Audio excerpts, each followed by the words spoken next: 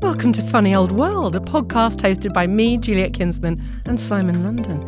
It's us sharing entertaining conversations which make it easier to better understand the causes, symptoms, and hopefully solutions to the climate emergency, with a little much-needed laughter. Because there is a climate emergency. In each episode, we'll be discussing serious, topical sustainability stories and chat to some of the world's most thought-provoking experts. And because, let's face it, everyone's feeling a little sustainability fatigue, so we also need to know the facts. And goodness knows we need a little humour in our eco-anxiety riddled lives. Juliet is a journalist and a sustainability expert, author and travel editor, and I'm a media pundit, but most importantly intellectually curious, which hopefully means I'll be asking questions that you, the listeners, want to know the answers to as much as I do. Each episode, we're going to tackle a complex topic, weigh up the trade-offs, and hopefully empower all to make better decisions when striving for impactability. These conversations were made possible by Weaver, a sustainability management system based on the framework of the long run. Go to weaver.earth to find out more.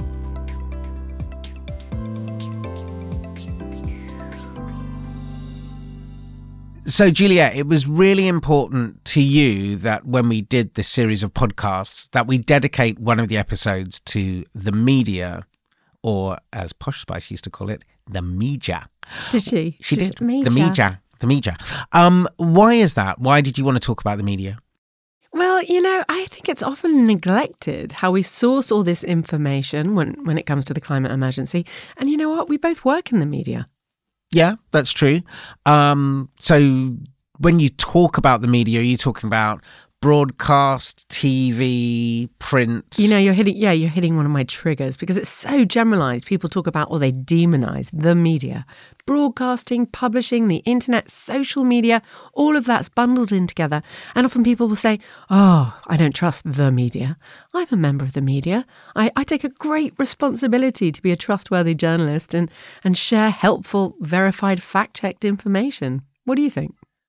Yeah, I think so. But I think that people are getting their information from so many different sources at the moment. Newspapers are in decline. I mean, obviously, a lot of that information is behind paywalls now. Do you know that only 2% of the information consumed is that which exists behind a paywall? And generally, that information will be the best quality journalism. So it really shows how starved many people are of high quality journalism.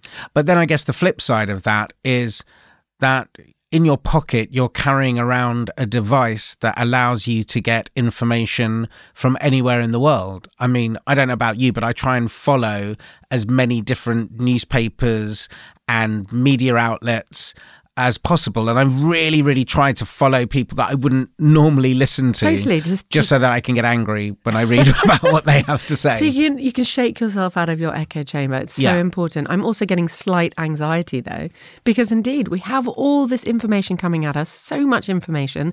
I do worry about, what are the sources? Do we consider who the brand is or what the source is for the information we're consuming? I don't think we do. I don't think people do. They just say, oh, I read this or I heard this. Yeah, I mean, that is one of the worst things I think about the social media platforms, that the people with the loudest voices or the biggest following, they are allowed to go onto social media platforms where, let's face it, you're not going to change anybody's mind. If you are in one camp, then you are generally listening or being served up what you already believe. Right. I don't think anybody ever went on social media and tweeted, hey, you've got a point there. I'm really sorry. I'm going to change my mind. That very rarely happens. Oh gosh, that's so interesting. But we should be all saying and thinking that more. Maybe that just doesn't, people like to shock. It's just, I think maybe, is it to do with neuroscience? Which chemicals are sparked from what reactions? Possibly. I mean, I don't want to be all virtue signaling that. I have done that before, and I have sort of tentatively said to somebody, I didn't really understand what you're talking about. Could you tell me a bit more? I did that to one person and he turned around and said, you're such a moron if you don't know about this stuff, and blocked me. So I've always been a bit wary about doing that since then. Was it about the tying your shoelaces again, It was Simon? about tying my shoelaces. Or was it recycling? Because that's forgivable. But I'm so much more informed. I'm so much better informed thanks to you. No, I mean, one of the things that I remember seeing not so long ago is somebody said, I have heard that Prince Harry and Meghan Markle I love Harry and Meghan decided to do X, Y, Z. And obviously it was a negative story because there's so much negative stuff about them on social media. But what was kind of quite heartening to see was a lot of people underneath it said, you have heard, that doesn't sound like a responsible source. However, a lot of other people were saying... It's basically like totally like gossip. I can just go out there and say what I like about... Well, that's part of the climate problem, isn't it? In that whole discussion. I think we have a huge responsibility as citizens to be aware of the wider world and really think about what we're consuming. And we're so lucky in the UK because at least with our broadcasters, they're regulated by Ofcom. That's enforced. So if anyone's broadcasting absolute nonsense and they aren't balanced and fair, they'll get fined or taken off air. Newspapers, different story, right? They're not regulated in the same way, and they definitely can come from a certain political standpoint or have an agenda according to who owns them. I mean, ownership, that's a big part of all these conversations. And they just want to generate, we all know, they want traffic, clickbait. Yeah, but as a journalist, I certainly follow a code of ethics, but there's no proof that I do, right? No, that's true. I didn't know what to answer then. I'd like to sit here and go, no, there's no proof at all that you have any ethics whatsoever. Zero qualifications, no ethics. So to bring it back to the sustainability chat, what do you think is preventing us from not having global coverage about what is definitely going on? And we know it's going on because in my world, people are trying to sell me electric cars. People are trying to tell me to recycle. McDonald's is sort of trying to give me plant-based burgers. Give them to you. Trying to sell me plant-based. Well, Simon, you could do with a few more of these plant-based burgers, God, mate. That's so shaming. So in my world, I can see around me that everyone recognises that something is going on. Okay. And yet there seems to be sort of quite a vocal opposition against it. And I just don't understand why. Me neither. So that's why we're having this conversation. You know, I think too many people take to podcasts, probably not knowing either, but spouting sort of their opinions. In terms of sustainability, you're exactly right. You know, who's covering it well? It's definitely happening around us. 2021, I remember there was a point in the summer when every single newspaper in the UK had apocalyptic images and headlines about the climate emergency. I thought, wow, we've woken up to it. Everyone's going to pay attention. But actually, it didn't inspire as much behavioural change as I thought it would. And the narrative overall hasn't changed as much as I thought it would. Now, it brings me to think of Oscar Wilde's quote. So we're going back, well over a century. And he said, the public has an insatiable curiosity to know everything except what is worth knowing. So are we to blame? Is it because we don't want all these as, tales of doom and gloom around the sustainability? Well, there is this idea that society gets the news it deserves. I've heard that before. So if we weren't so interested in, as you said before, gossip or tittle-tattle or what our celebrities are getting up to, then we wouldn't be served up that sort of information. But I don't know whether I believe it's such a closed loop. Well, oh gosh, you're bringing that into this conversation. You are very good. You're running that green thread through. What we have to remember is everything works very differently now. It's a digital landscape. So I hear of journalists being tasked or given sort of performance indicators linked to how many clicks they get, which means they're going to write about and share stories about the biggest, most popular topics. So that'll be, what do we think? Maybe Kim Kardashian, maybe the royals. You mentioned the royals. So that's going to get them lots of clicks because that's going to actually reflect on their bonuses or how they perform professionally. And that's really worrying because, unfortunately, the articles that could be a little bit boring or about science reports, but very, very key information in the climate conversation won't get as much attention or airtime, right? Is that fair to say? Yeah, no, definitely. Definitely. I mean, the salacious stuff will rise to the top, and people are generally time poor. So, yeah, they'll go for the big headlines. That business model, that kind of gossiper's business model, is quite frightening, isn't it? What we're talking about is traffic. We're talking about what's, in the past we'd have said, what sells newspapers, its headlines. And now it's really about what gets those clicks. And so it's about balancing it, I always think. It's about balancing the stories that we have to be telling, because that's our responsibility as the media to help people, and presenting it in a way that we hope's interesting and entertaining. And talking about droughts and heat waves isn't always what people crave. But these are global environmental issues that either are affecting or are going to affect each and every one of us. To not be flagging it up as such, is that lazy journalism, or do you believe that there's something sinister at work? And I don't want to go into the realm of conspiracy theories, much as I love a good conspiracy theory. Which is your favourite? You must have a favourite.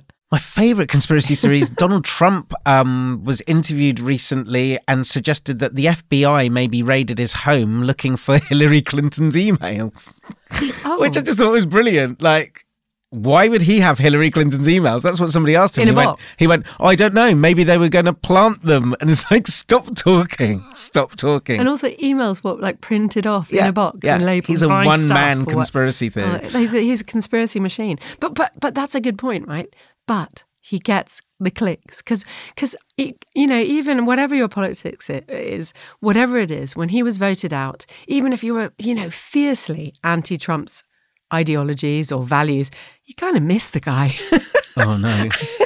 He brought me out, and honestly, I had anxiety. I used to have anxiety reading about him, and I can't listen to the voice. But what I mean is China.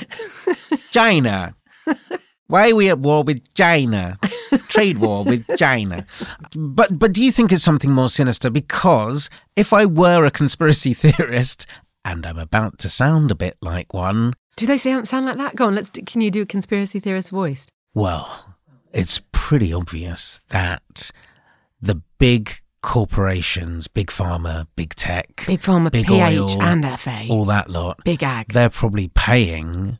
for Harry and Meghan and Trump and other people to do stories, because then it keeps the climate change off the front pages and they can continue making all their money from oil, etc., etc., etc. Well, so everything's interconnected. It really, honestly, when you look at the world and who's in charge, ownership, their agendas, there are so many sinister things at play behind the scenes. We know that. All I care about, and all I can talk about and focus on, is there is science-based or factual information about the climate emergency that we need distributed so people are empowered and given agency to improve their lives or lobby the right people to ensure that we're all living in a way that helps tackle the climate emergency. That makes sense, doesn't it? Yeah, it does make sense. Why is that not happening? Well, do you know the difference between misinformation and disinformation? One is married, one is not. Well, I always love talking to Jenny King. She's head of civic action and education at Institute of Strategic Dialogue. She provides regular briefings for government departments, UNESCO. She is as literate on media literacy as a spokesperson on climate mis and disinformation can get. Should we chat to Jenny? It would seem churlish not to.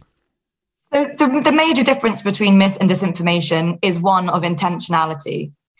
When we talk about misinformation, it is the spreading of misleading or false content, but with no intent to harm. So imagine during the pandemic, I'm sure every single person listening has an example of a relative in a group chat or a friend on social media or a colleague or a peer posting something about how you could cure yourself of COVID or how you could prevent yourself from getting infected. And that was or probably an earnest attempt to protect those around them, to make sure that people didn't get sick.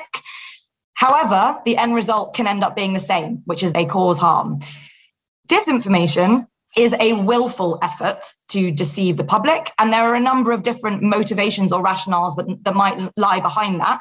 I think it's important to say that disinformation in and of itself isn't homogenous. So some people are spreading disinformation for economic reasons because there is a massive market and there are massive financial incentives for that kind of content, particularly in the social media space. So it is genuinely just a way of generating a revenue stream. For others, there is a personal grievance or agenda there. Maybe they are people who, to quote Batman, just like to watch the world burn, or who like to be online trolls or feel some sense of resentment to society and want to see those fractures be built. For others, there is a very clear political agenda in that promoting that disinformation is likely to change public opinion in one direction or another on key policy areas. So there are a number of different motivations, but the difference between the two is one of intentionality. And it's why, certainly at ISD, we are generally more hesitant to use the term disinformation unless we can substantiate that claim. Because really, if you're going to use that term, you need to be able to prove intent or improve will to harm on the part of the perpetrator. So where is disinformation most noticeable? So I think there is definitely a fixation on social media, and a large proportion of the research that we have been doing has certainly focused on the influencers and the vectors for harm across digital platforms. But one of the things that's emerged from that is the continuing relationship with traditional media, the fourth estate, the press, whatever you want to call it, but the institutions of the media who, although we like to talk about them being irrelevant, do actually still play a very critical role in defining public opinion and the public mandate around climate issues. And what we're seeing is, particularly in the US and the UK context, you have a couple of outlets who end up becoming content hubs for a global disinformation ecosystem. Outlets like the Daily Mail, the Telegraph in the UK, in the US, the Wall Street Journal, Fox News, obviously, others like Sky News Australia. And I think what's really interesting is how those outlets are playing off their editorial versus their mainstream reporting off of each other. Because what they'll often do is have quite sober analysis of the climate debate and climate policy happening in their regular breaking news sections. And you won't necessarily find really egregious content in those sections, nothing that goes out and out into the disinformation space. It might even be good investigative journalism or good reporting on the state of affairs in this policy space. However, they then square that circle by inviting the most polarizing and contrarian pundits to write op-eds in their editorial pages. And the Wall Street Journal is a perfect example of this, because in almost every respect, it is seen as being one of the most prestigious institutions, particularly in analyzing fiscal and economic issues. And the energy transition obviously sits and intersects with that space, which gives them the opportunity to be a major influencer of public opinion. Exactly. Who do we shame or slam and who do we celebrate? One of the major arguments that we make in the report is around focusing on repeat offenders as a key axis of the response. The conversation around social media always gets pivoted or thrown off course by a question of content moderation. So the idea that you pick out each individual tweet or Facebook post, you sort of hold it up in front of an environmentalist and say, well, would you allow this? Would you be censoring this? That is a distraction, because we're actually talking about the architecture and the infrastructure of social media sites, who they privilege and who they disadvantage. And if you're talking about repeat offenders, so people like Lois Perry, who is the head of this group, CAR26, or Julia Hartley-Brewer from Talk Radio, or Nigel Farage, those with a demonstrated and documented past of spreading disinformation that has then been fact-checked, is that there would be a force multiplier effect in dealing with those accounts. And the reason why that's the case is that many of those people are not just spreading mis and disinformation around climate issues. It's not the case in every instance, but it is increasingly common that those who are spreading the worst forms of climate denial and climate delayist arguments also intersect with other conspiracist and extremist movements. So by looking at these accounts as key nodes of disinformation writ large, and by dealing with those accounts, you would really take the legs out from under the disinformation ecosystem, because it is so reliant on these very dedicated and very loud voices within the public conversation. And one really good statistic is when we're talking about the disproportionate impact that a very small group of repeat offenders can have on seeding and pushing this adversarial content. So we looked at a time frame of the 25th of October to the 21st of November, 2021. So basically the immediate run up to, the duration of, and the immediate aftermath of the COP26 climate summit. And tweets and quote tweets from just 16 accounts amassed over 500,000 likes and retweets, so interactions on climate narratives. And that, by comparison, exceeded the combined total of 148 other prominent skeptic and denial accounts on Twitter. So that's the funnel. That's how imbalanced, even within the disinformation ecosystem, you're talking about a very, very small group of people that are able to spread this content and to give credibility to each other's content. What's really interesting is everybody has an agenda. And so therefore, it's trying to work out who are the people you can trust in this. Somebody who has gone from being light entertainment presenter to he's really kind of seen by many people as an unfettered voice of reason, though that in itself is debatable, is Russell Brand. He has sidestepped what we and he would call the mainstream media to land up on YouTube, where he has a following of 6 million people. And he's putting up videos every day that are, in his mind and his world, challenging the status quo and trying to give forward a truth that he sees is not tied to any political side. He says he's rejecting the right, he's rejecting the left, and he's just trying to ask questions and try and get to the truth. But he has his own version of the truth, and it's sort of contextualized in the left are biased and the right are biased, but he is biased in himself. And it's all coming from a position of being quite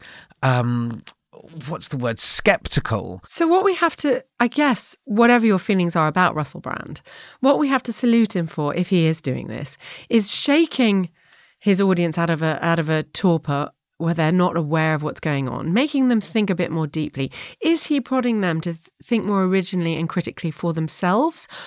Or is he really just spouting his own opinions and presenting those as, exactly as you say, his version of the truth? Because that's what I worry about. I really think, what does the world need? The world needs accurate, honest information, not opinion. We've got so much opinion. What do they say about opinion? It's like arseholes, everyone's got one. Don't know if we're allowed to put that in. But, I think the problem with Russell Brand is he's become a bit cult-like himself, don't you think? Yeah. So I think the other issue is, for me, I think there needs to be regulation. I think, anybody, if they have a loud voice and a big audience, they have to take responsibility that they go through a series of checks and balances. Well, with that in mind, let's speak to Sarah Whitehead, who is the Deputy Head of News Gathering at Sky. Hi, I'm Sarah Whitehead. I work at Sky News, where I'm the Deputy Head of News Gathering. But importantly, for this podcast, I look after our climate coverage. So how can we trust Sky News' coverage? But I think what's really important for people to understand is that as a broadcaster in the UK, we are regulated. And I think that lots of people don't know that. We're regulated by the Ofcom Broadcasting Code. And so our job as journalists is to go out and find interesting stories to tell people about and make sure that people understand the issues involved. But our job is to go out there, find all that stuff, and then check it. Check that what we're saying, what we're telling people, what we're putting out there is right. And if there are questions about it, to kind of highlight those questions and make sure that people really understand that we're questioning it as well. We actually are quite proud of being regulated. And it's a really different thing to the newspapers. The newspapers in this country are completely, how they work is completely different to how the broadcasters work. I would really encourage everybody to really understand where they're getting their news from. The big kind of broadcast brands in this country are all regulated. Which news sources around the world, for our international listeners in particular, do you think we can actually trust when it comes to seeking climate information? Well, I'd recommend exactly the same thing. Understand what's happening with different broadcasters or organizations or newspapers or wherever it is that you're getting your information. Understand where they're from. The joy of today is that you can access news organizations anywhere. Wherever you are, pretty much, there's a few places that you can't, but pretty much wherever you are, you can access news organizations from, in the US, in South Korea, in South Africa, in the Middle East, and here in the UK. So obviously I'd say this, but, watch and listen to Sky News. But we really work hard and try to make absolutely sure that everybody understands that what they're listening has been checked and double checked. So how do we get people to listen to this information and act? We have to try everything. That's our job, is to try everything. And at Sky, we do it with screens and data. We do it by going to where, things are happening, like I've just described about Nigeria this week. We do it by showing people what's happening in their own homes, in their own streets, in their own, organization.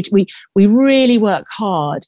Also, I think really important is how people can get involved, because people always love that. We ran a very big campaign about single-use plastics, and it was extraordinary. When something's really tangible, you actually get something, you can really get something going. People really want to kind of feel and look at stuff and understand how they can get involved. So that's really important. But actually, it's about trying everything, explaining everything clearly, being right, being fast, being agile, and being really creative, and making sure that it just becomes part of the conversation. The other thing is that you did a brilliant episode about language, and I think that is absolutely crucial. There is so much jargon in the world of climate. There is so much jargon, and we need to get rid of all of it. Adaptation, mitigation, all this stuff doesn't really mean anything to anybody. So we've got to really break it down and actually just say to people, this is about our world. This is about our world and how it's changing at the moment, and what we need to do to make our world change a little bit less so that actually we can all live in it forever. And how do you make sure you communicate with impact? We do that by being brilliant and making sure that our reporting is absolutely right, accurate, and creatively engaging, so that we get mass audiences to it. That's what we have to do. Sky News has really been at the forefront of reporting on the climate crisis, and we've looked at lots of different innovative ways of informing people about it for years. And we have taken a complete stance that it happens, right? There is a broad consensus that it's happening. I think that we need to be unashamed about the fact that the climate is changing, the planet is changing, and people need to understand that, and we need to inform them of it. So I think the only way to do it is just by being as brilliant as we can be and reaching as many people as we can be, so that they really hear and understand that. Incidentally, who owns Sky News? Sure. So Sky is owned by an American company called Comcast, who also own NBC in America. They were bought by them in 2018. And really, that's kind of, it's important to me because they own our company. But actually, it hasn't changed anything that we have done, because I return again and again to the fact that in the UK, as a broadcaster, we are regulated by the Ofcom Broadcasting Code, and we have to do a good job. Otherwise, they come after us, and we have to be balanced and we have to be fair. Sarah Whitehead there, Deputy Head of News Gathering at Sky, who were the first to broadcast a dedicated national daily climate show. Thank you, Sky. Jules? For me as a communicator, let's say, I'm a communicator, I have to ask myself, is what I'm saying helpful? Is it what the world needs? Is it just adding to the noise? And I really hope, even with this podcast series, we act a little bit like a lighthouse, just guiding people through all the information out there so that they're aware of the facts and what is a fact, and their intuition is sharper about what plays into the whole climate emergency situation. And talking of which, there are couple of really great channels. There's one called Covering Climate Now. So if you look at that platform, it's a collection of lots of different news hubs, and they celebrate the journalists who are doing the best job to raise awareness. So that's great. And also I love DeSmog. So they're quite literally cutting through the fog of greenwash and navigating us to the right information. So I think, it's really important to look at who we're getting our information from. What's their agenda? That said, here's a question for you then. I put forward earlier in the episode a reason as to why the oil companies might be the shady cabal behind why it's not being talked about. Why would the environmentalists, people like yourself and people who are trying to highlight climate change, why would they be lying? What would be in it for them to be going around screaming, we're all going to die, the ice caps are melting, the sea is rising, look at all these wildfires, don't you see we're all going to die? What would they get out of it? It's so interesting you say that, because I have appeared in the past on Sky News in the UK, had the Daily Climate Show, and I got so trolled on Twitter for just trying to raise awareness and people criticizing you. Lots of gotcha culture, as you'd say, call yourself someone who cares about sustainability, but you fly. And as we know, that's, nuanced. And I advocate travel for wealth distribution. Anyway, I shared something on LinkedIn, which I genuinely thought was a helpful post about how the climate is covered.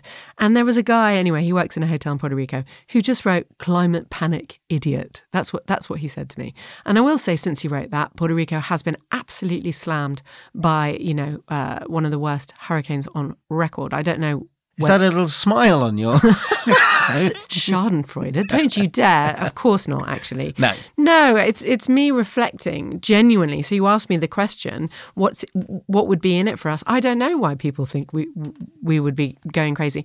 But then, then again, I'm sure the intentions of those at Extinction Rebellion who made it very difficult for the printing presses to work not so long ago as a protest and to raise awareness about the climate emergency, they mean to be helping the world. Their intention is to raise awareness. Whereas that particular week, a lot of us had articles in there about the climate emergency that didn't make it to press, including David Attenborough had a really important article in there, which of course didn't get circulated as a result. So I don't know. You tell me what might be in my interest going around banging on about the climate emergency. I've no idea, and I would love to hear from people, if people are going to tweet. If you're going to tweet at Juliet, don't call her a CPI. Climate panic idiot. Yeah.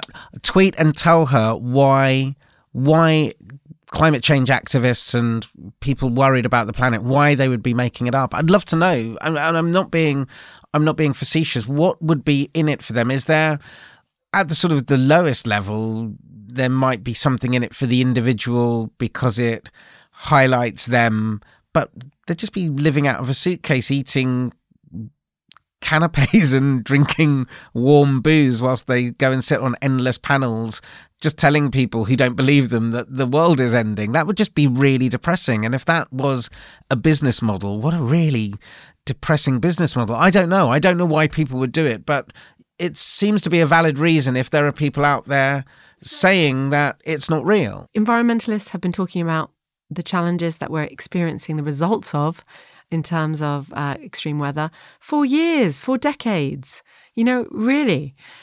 So it's nothing new as a topic. I think what's just important is how do we share the science? Because let's not forget, 99.9% of scientists are agreed that the climate emergency is real and it's caused by human activity. Right. So that is not in dispute. But what seems to happen a lot is this idea that both sides should be platformed equally. That feels like it's really paying lip service to yes, being and really fair. Destructive as well. Yeah, it's true. It's like when we've just done a segment on potatoes, so we're going to just vox pop someone in the street who goes, "Oh, I like potatoes. They're great. I don't like potatoes. Terrible." Yeah. And how's that helping the story? Yeah, no, I know. Yeah, it's that seems pointless. Another person who's sort of gone rogue and it's gone really badly for him is the American shock jock broadcaster Alex Jones, he had a platform, or still has a platform, called InfoWars, which I think at one time was earning him about $1 million a week. And he's the man who was taken to court recently because he said that the shooting at Sandy Hook was fake and it was being done by actors, crisis actors, in an attempt to repeal America's Second Amendment. I know, I see your face. There's a lot to unpack there. And he's finally gone to court, taken to court by some of the parents from that Sandy Hook tragedy. And in court, the judge had to reprimand him. I've scribbled it down here. She said, "This is not your show. You are under oath and you must tell the truth. Do you understand?" And he said, "Yes, I believe I was telling the truth." And she said, "That's the problem. Just because you believe something to be true doesn't make it true. Just because you claim something is true doesn't make it true. In my court, you have to prove that something is true." And this quote went viral, and everybody said, this is the standard that we should be at. This is what it's all about. You cannot go around saying stuff because you believe it to be true. You need it. There needs to be a burden of proof on everything that you say. And I think that one side is sort of playing by the rules, and that, your lot. Us climate botherers. Yes, you tree huggers. You're playing by the rules. And then the other side kind of isn't. They're sort of just spouting a lot of unsubstantiated nonsense. And when you try and pin them down, it's like nailing jelly to the floor. They'll wriggle this way and they'll wriggle that way. And again, they're being given these huge platforms by people who think they must have a fair say. We must give both sides equal time. Would you say that's true? Yeah, and I'm also thinking, Simon, you talk about so often is the gotcha culture. Yeah. This is the real problem, is that people get so trolled, as you say, or even get cancelled if they say something that's not quite right or misconstrued, and we can all make a mistake and sound flippant. We say things in light here, but obviously we take a lot of what we're talking about very, very seriously. And I think that's the problem. People become paralyzed and too scared to talk about big issues, whether it's racial issues, political issues, and then we end up not having balanced, respectful, two-way conversations that help us understand situations better. What do you think is the future relationship between sustainability and the media? Big question. So first of all, I'm really happy that at least, so many are now leaning into the topic, because it was only a few years ago I would pitch a story on sustainability to the travel editor of one of the main newspapers. And she'd say, "No, Juliet, I'm not interested in that. Boring. Nor are our readers." I was like, oh, right. Now that newspaper's running with a lot of sustainability-focused headlines, thank goodness. So I guess it was up to us to make it a bit more of a sexy, enjoyable topic to read. And that's happening. But people who work in the media have a great responsibility to better understand the interconnectedness of all the contributing factors. It's crazy. I had an editor say to me the other day, I was trying to just explain, it'd be really great if everyone just understood the value of soil, for example, in the conversation. I know it sounds boring. She's like, "No, Juliet, the digital editor does not need to know about soil." And I was thinking, I wish that you realised it would just be beneficial if we all understood this stuff better, right? As journalists. What do you think? What's your response when I say soil? Hey, look, how do we make soil sexy? So, for example, I actually read a great book called Soil, The Incredible Story of What Keeps the Earth and Us Healthy by Matthew Evans. And it's written in a way that's so easy to digest. So it's not exactly, and you don't believe that, do you? Sorry, it's just soil, easy to digest. But go on. No, but the way he tells the story is it makes it feel, honestly, like a page turner, and it feels really, really important. I think if you've got some interest in the topic, right, these books really bring it to life. You've probably got to have some interest in it. I know I ask this every time, but if there was one thing that you would ask listeners to take away from this episode about the media, what would it be? Because you want them to be more informed. But do they do that by listening to the arguments from both sides? Absolutely. Don't just stay in your little echo chamber. If your persuasion is to read a newspaper that is a little left-leaning, you also have to take in information from sources which are a little right-leaning. You need to have a balanced viewpoint. And I think just don't write off the media. Just take in lots of different information. Think, why are they writing this article? Why are they sharing it? Is it genuinely because they want you to be better informed? Or is it so that they can, I don't know, play to an advertiser, keep an advertiser happy? I think we're really lucky also. There's so much out there. Think of David Attenborough, how powerful he's been through all those beautiful feel-good documentaries, beautiful visuals, making us care about the environment more. There's some great things. And if you've got kids, definitely get them to watch these kind of programs. Do you want to hear a very, very cute fun fact about David Attenborough? Who on earth wouldn't want to? So my very first teacher at school was his daughter, Sue. Sue Attenborough was my first teacher. And he used to come along to the school plays when she put them on and just sit at the back.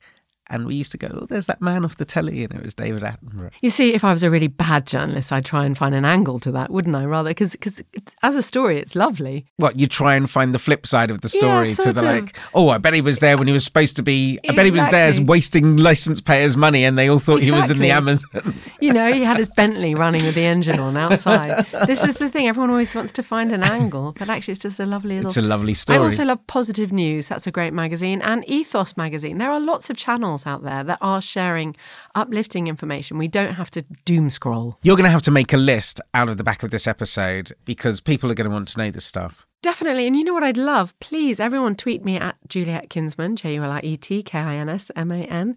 Tweet me publications that I might not know about, niche publications from all over the world that are sharing helpful information when it comes to the climate emergency. And you can tweet me at SLondonUK. Just say hi. It's just nice to hear from people. You're not going to be hashtag CPI. What was that again? Oh, Climate Panic Idiot. CPI London. I thought it was like a crime drama. That would be the name of your difficult second album, wouldn't it? My really difficult second podcast series. Climate Panic Idiot. That would be a great name for a podcast series. It is, actually. Juliet, this has been fascinating. I really enjoyed you taking the time out to answer what you must have felt sometimes were very obvious basic questions. And thank you for bearing with me and giving me some great answers. It's been a pleasure.